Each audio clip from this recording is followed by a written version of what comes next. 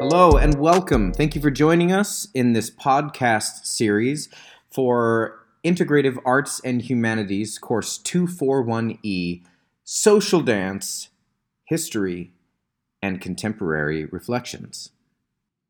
Today our podcast is inside of the module Dance to the Rhythm. So we are interviewing Assistant Professor of Dance and full-time faculty at BYU, Professor Brent Keck. Ready, set, go, man, go. I got a gal that I love, so I'm ready. Ready, ready, set, I'm ready. Ready, ready, set, I'm ready. Ready, ready, set, I'm ready, ready, ready to rock and roll. Going to the corner, pick up my sweetie pie. She's my rock. So I'm here with Brent Keck, Assistant Professor and full-time faculty in the Dance Department at Brigham Young University, one of the best dance programs in the country. That's my personal opinion, but I really do think it's fantastic. He has been involved in competition ballroom dance sport for over 20 years. He and his wife achieved the championship title Professional Rising Star Professional Latin Champions multiple times throughout their professional lives. Brent also directed and choreographed for BYU Youth Dance Sport Formation Team. He has coached multiple dance sport couples, competing for national titles, and is recognized by the National Dance Council of America as a championship judge. Thank you so much for joining us, Brent. Thank you for having me. I'm honored to be here. So tell us a little bit about yourself. What's the path you took to become a professor of dance? Well, it's interesting. I come from a family of athletes. I have three brothers that were amazing athletes. In fact, one of them was, I think, pitched to play quarterback for Oregon State University years ago. Wow. But then I have a sister that took a social dance class at BYU. And then when I went to BYU, she encouraged me to take the same class. So I took the class, found some success, took another class based on a teacher's recommendation, and caught on fire, basically. Do you remember what the first dance you did was?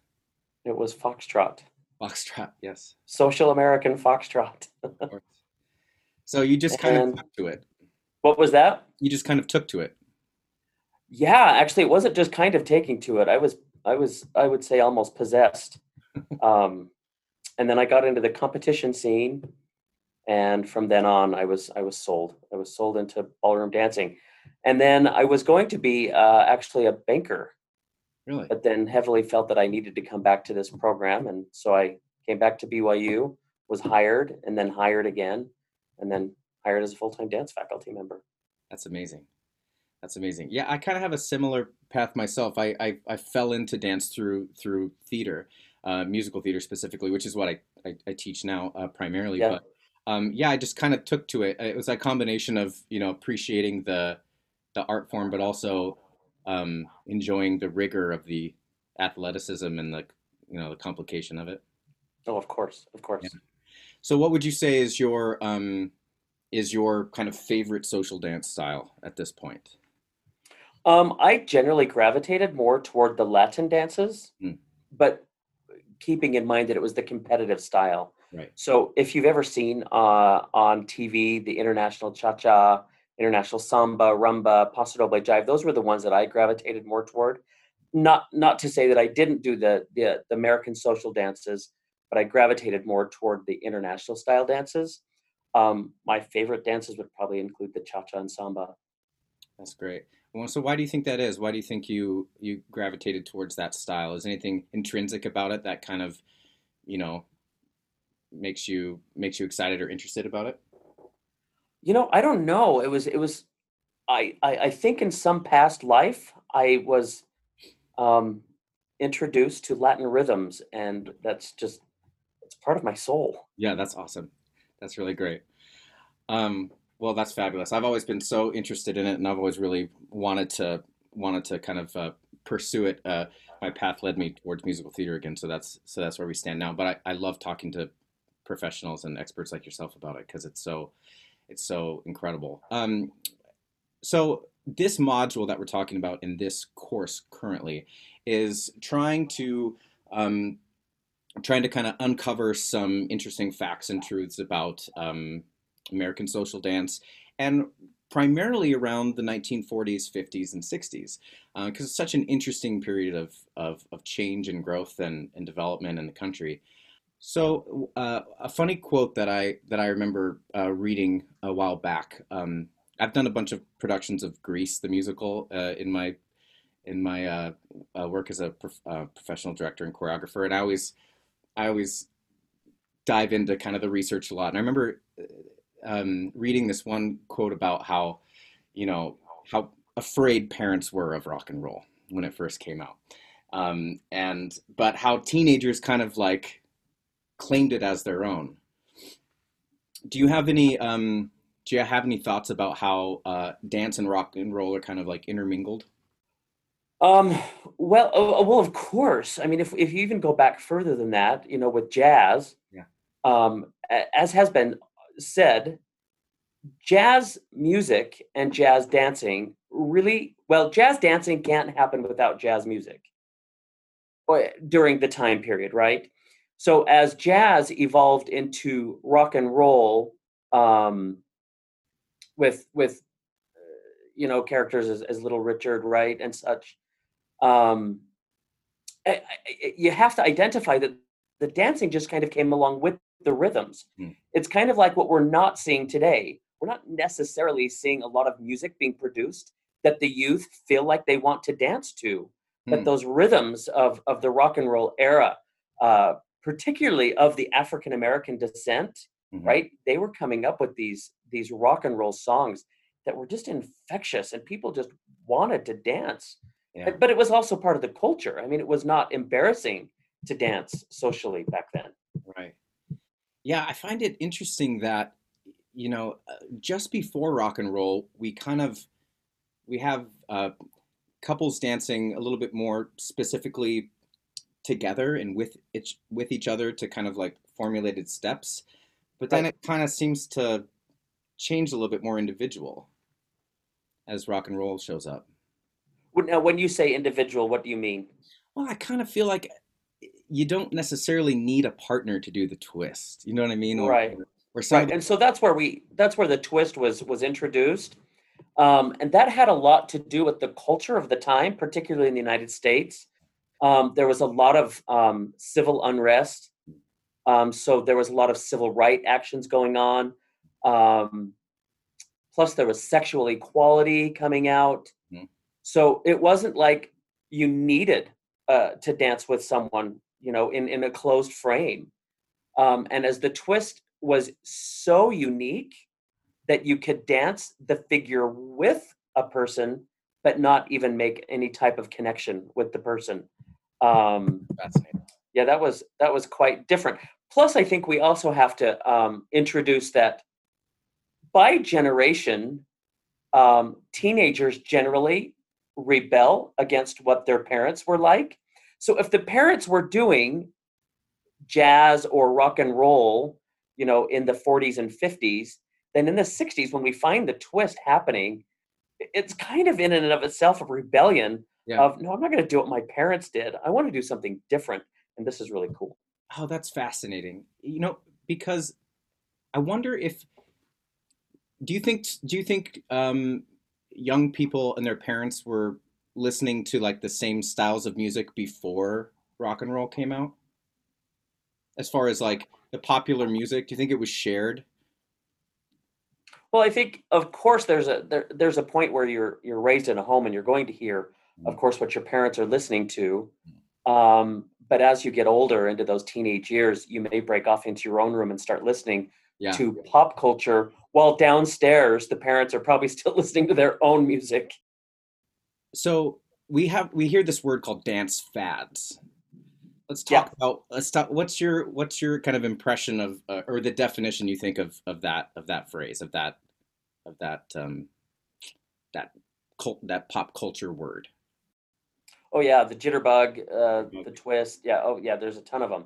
Yeah. Um, Lindy, oh yeah, Lindy. Is that what you said? Lindy, which was more born in the 20s and 30s, but it survived, of course. And how would you make a comparison between like Jitterbug and something like the Twist? Like how are they different? Well, the jitterbug was in closed hold. And again, it was born, I believe, uh, as a majority from the African American culture. Right. Um, and I think twist was as well. I mean, but of course, with the music of jazz and really kind of that culture dancing the jazz and the rock and roll, you're going to get a large contingency of African American people.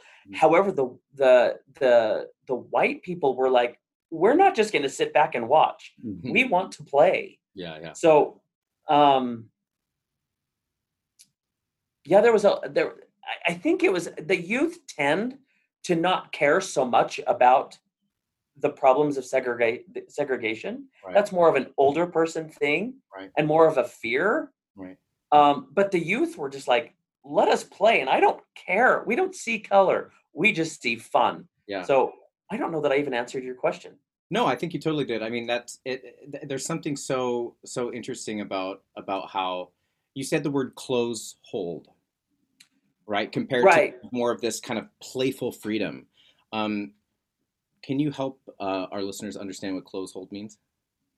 A traditional closed hold in from my genre, the ballroom genre, is the man's right hand on the woman's scapula in the back, and then just the man's left hand holding the woman's right hand. Just the general traditional hold you'd see in a waltz Right. Or a tango or something like that. Right. But there are multiple closed holds. Even if I took just both of my hands and held both of her hands out in front of us, that is also a closed hold.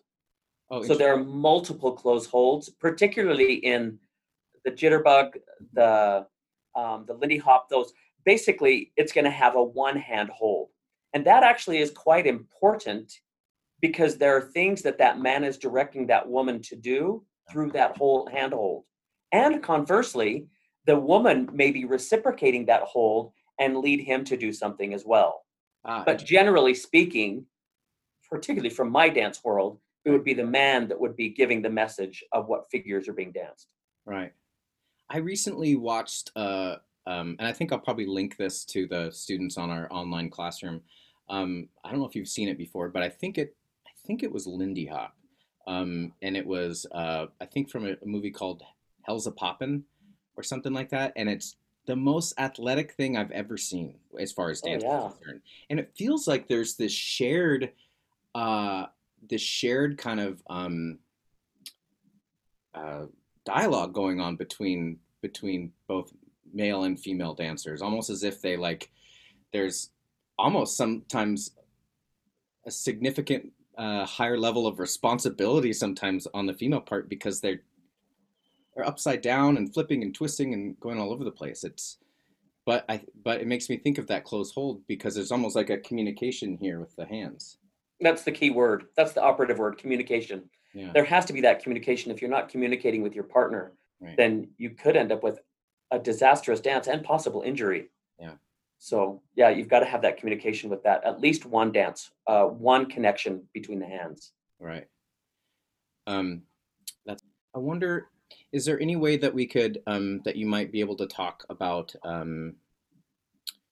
like the tempos and stuff with how you might dance to rock and roll or anything about because I feel like when I feel like sometimes when I've tried the swing, the basic like kind of close hold swing step, it's in a 6, but a lot of rock and roll is in 4/4, something to that nature. Is there anything we can talk about in that, or we think? Well, all of your swing dances, which are your Lindies and your East Coast swing, your West Coast swing, your jitterbugs, all of those are still danced to a 4/4 rhythm, a 4/4 meter, which tends to get a little sticky while you're teaching beginners because you have to teach it in the 6 count, as you had said, right? A 1, 2, 3, 4, 5, 6, 1, 2, 3, 4, 5, 6, which you leave out your 7, 8, and you start over again. However, it is in the 4/4 meter. So your 3/4 meters are typically your circle dances, like your waltzes. Oh, okay. This is starting to make sense. So inside of a like a standard 4/4, so we're talking about a rock beat that's a 1 2 3 4 1 2 3 4, and then inside of that you're counting 6 counts and then starting over again. So you're kind of like overlapping. Yes, absolutely. Wow. But your downbeat is going to be your two count, a 1, 2, 3, 4, 5, 6, 7, 8, and you've got to stay on that. And as long as you stay in your figures, your dancing figures, your swing figures on those beats, it really doesn't matter where in the 8 count you are. Huh. But if you get off one beat, then it's going to start feeling and looking awkward. Huh. Yeah, I bet. That sounds complicated, especially like you said with teaching beginners. Yeah, that's where it gets a little sticky because a Yeah. lot of times they don't get that. They like that 8 count. They want to go through the 8 count and finish it, but you have to curb them over and say, no, no, no, on that 7, you're starting over again, and it's okay. Yeah. You just did something that kind of piqued my interest for a second. The way that you were kind of counting and snapping.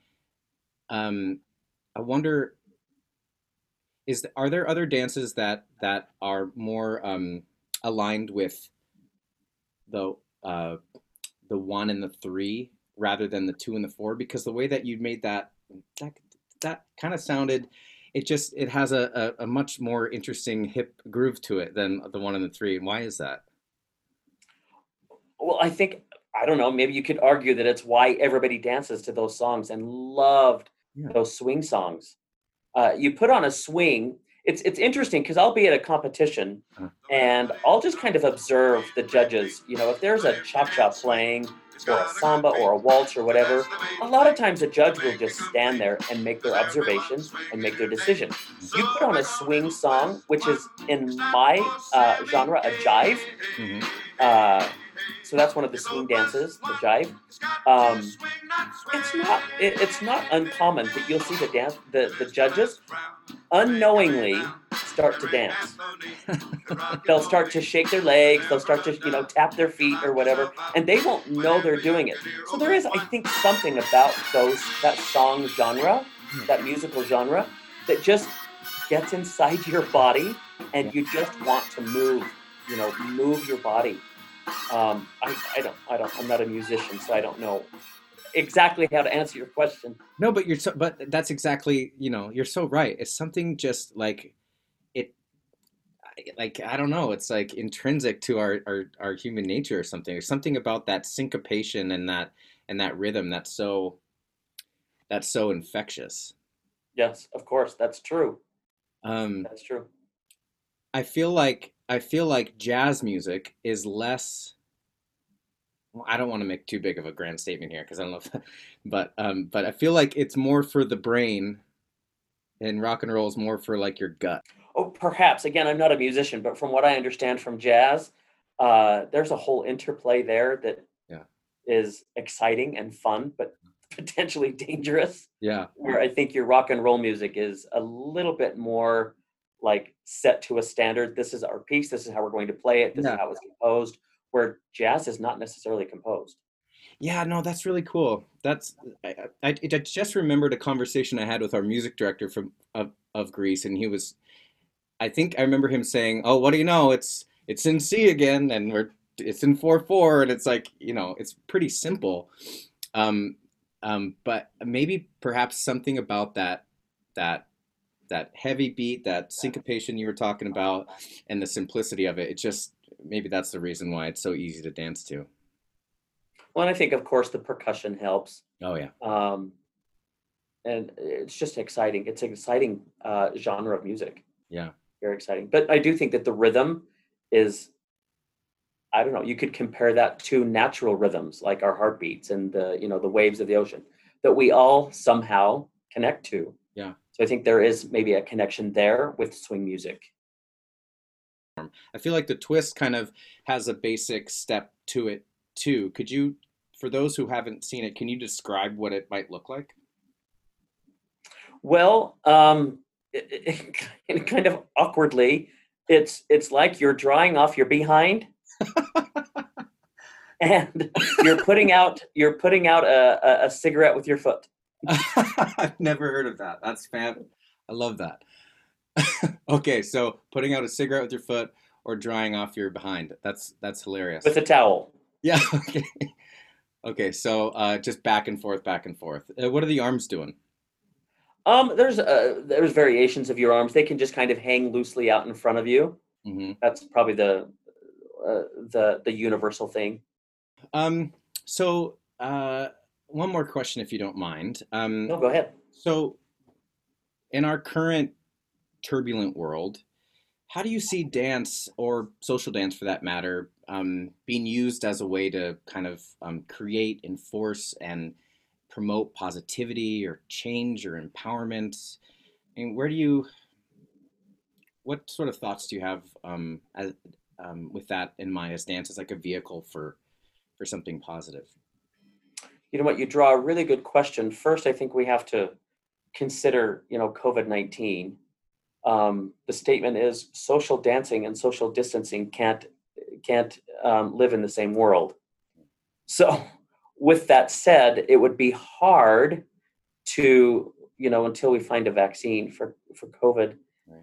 um, to say, yeah, let's go ahead and dance. I don't know you, but let's dance. Right. That's a bit more difficult, and especially with the government asking us not to do things like that, that makes it difficult. Now, with that said, dancing, even by yourself, however, is good for the soul. I don't know, I've never heard maybe one person say, I don't like to dance after they've had the experience Right. of maybe a half hour dancing. You get a half hour dancing, and you're going to be hard pressed to find someone that's unhappy. Yeah. Right? Most people are pretty happy after dancing for at least a half hour. Right. I don't know, put some twist on and let some people dance. You can do the twist by social distancing. Yeah, right. I mean, if you put on Little Richard, you cannot have a frown on. You cannot like feel. There's something about it that's just so incredible. Um, that's awesome. Thank you so much for your sentiments with that specifically, and for all of your awesome conversation here. Is there anything that you felt like we almost were going to talk about that you might want to say, or anything else about anything that we might have perhaps missed as we've Not necessarily, other than I assume your students are probably within the age of 20 to 25, yeah, mostly maybe even 19. 18, Yeah. 18 to 25. Mhm. Just encourage, I would say, just always an encouragement, even though it may seem scary and embarrassing to dance.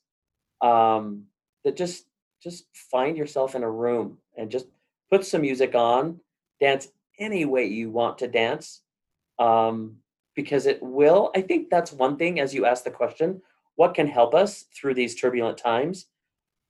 There's just not many people out there that, after having danced, feel bad. Right. And if we want to lift our spirits, I think dancing can do that, Yeah. even while we're social dancing. I just think it's good for the soul to move your body and to move your body with music. Twist and shout, twist and shout. Come on, come on, come on, come on, baby, now. Come on, baby, come on and work it on out. Work it on out, work it on out, work it on out. The views, information, and opinions expressed during this podcast are solely those of the individuals involved and do not reflect official entities of Michigan State University. The primary purpose of this podcast is to educate and inform students enrolled in IAH 241E Social Dance, History, and Contemporary Reflections course.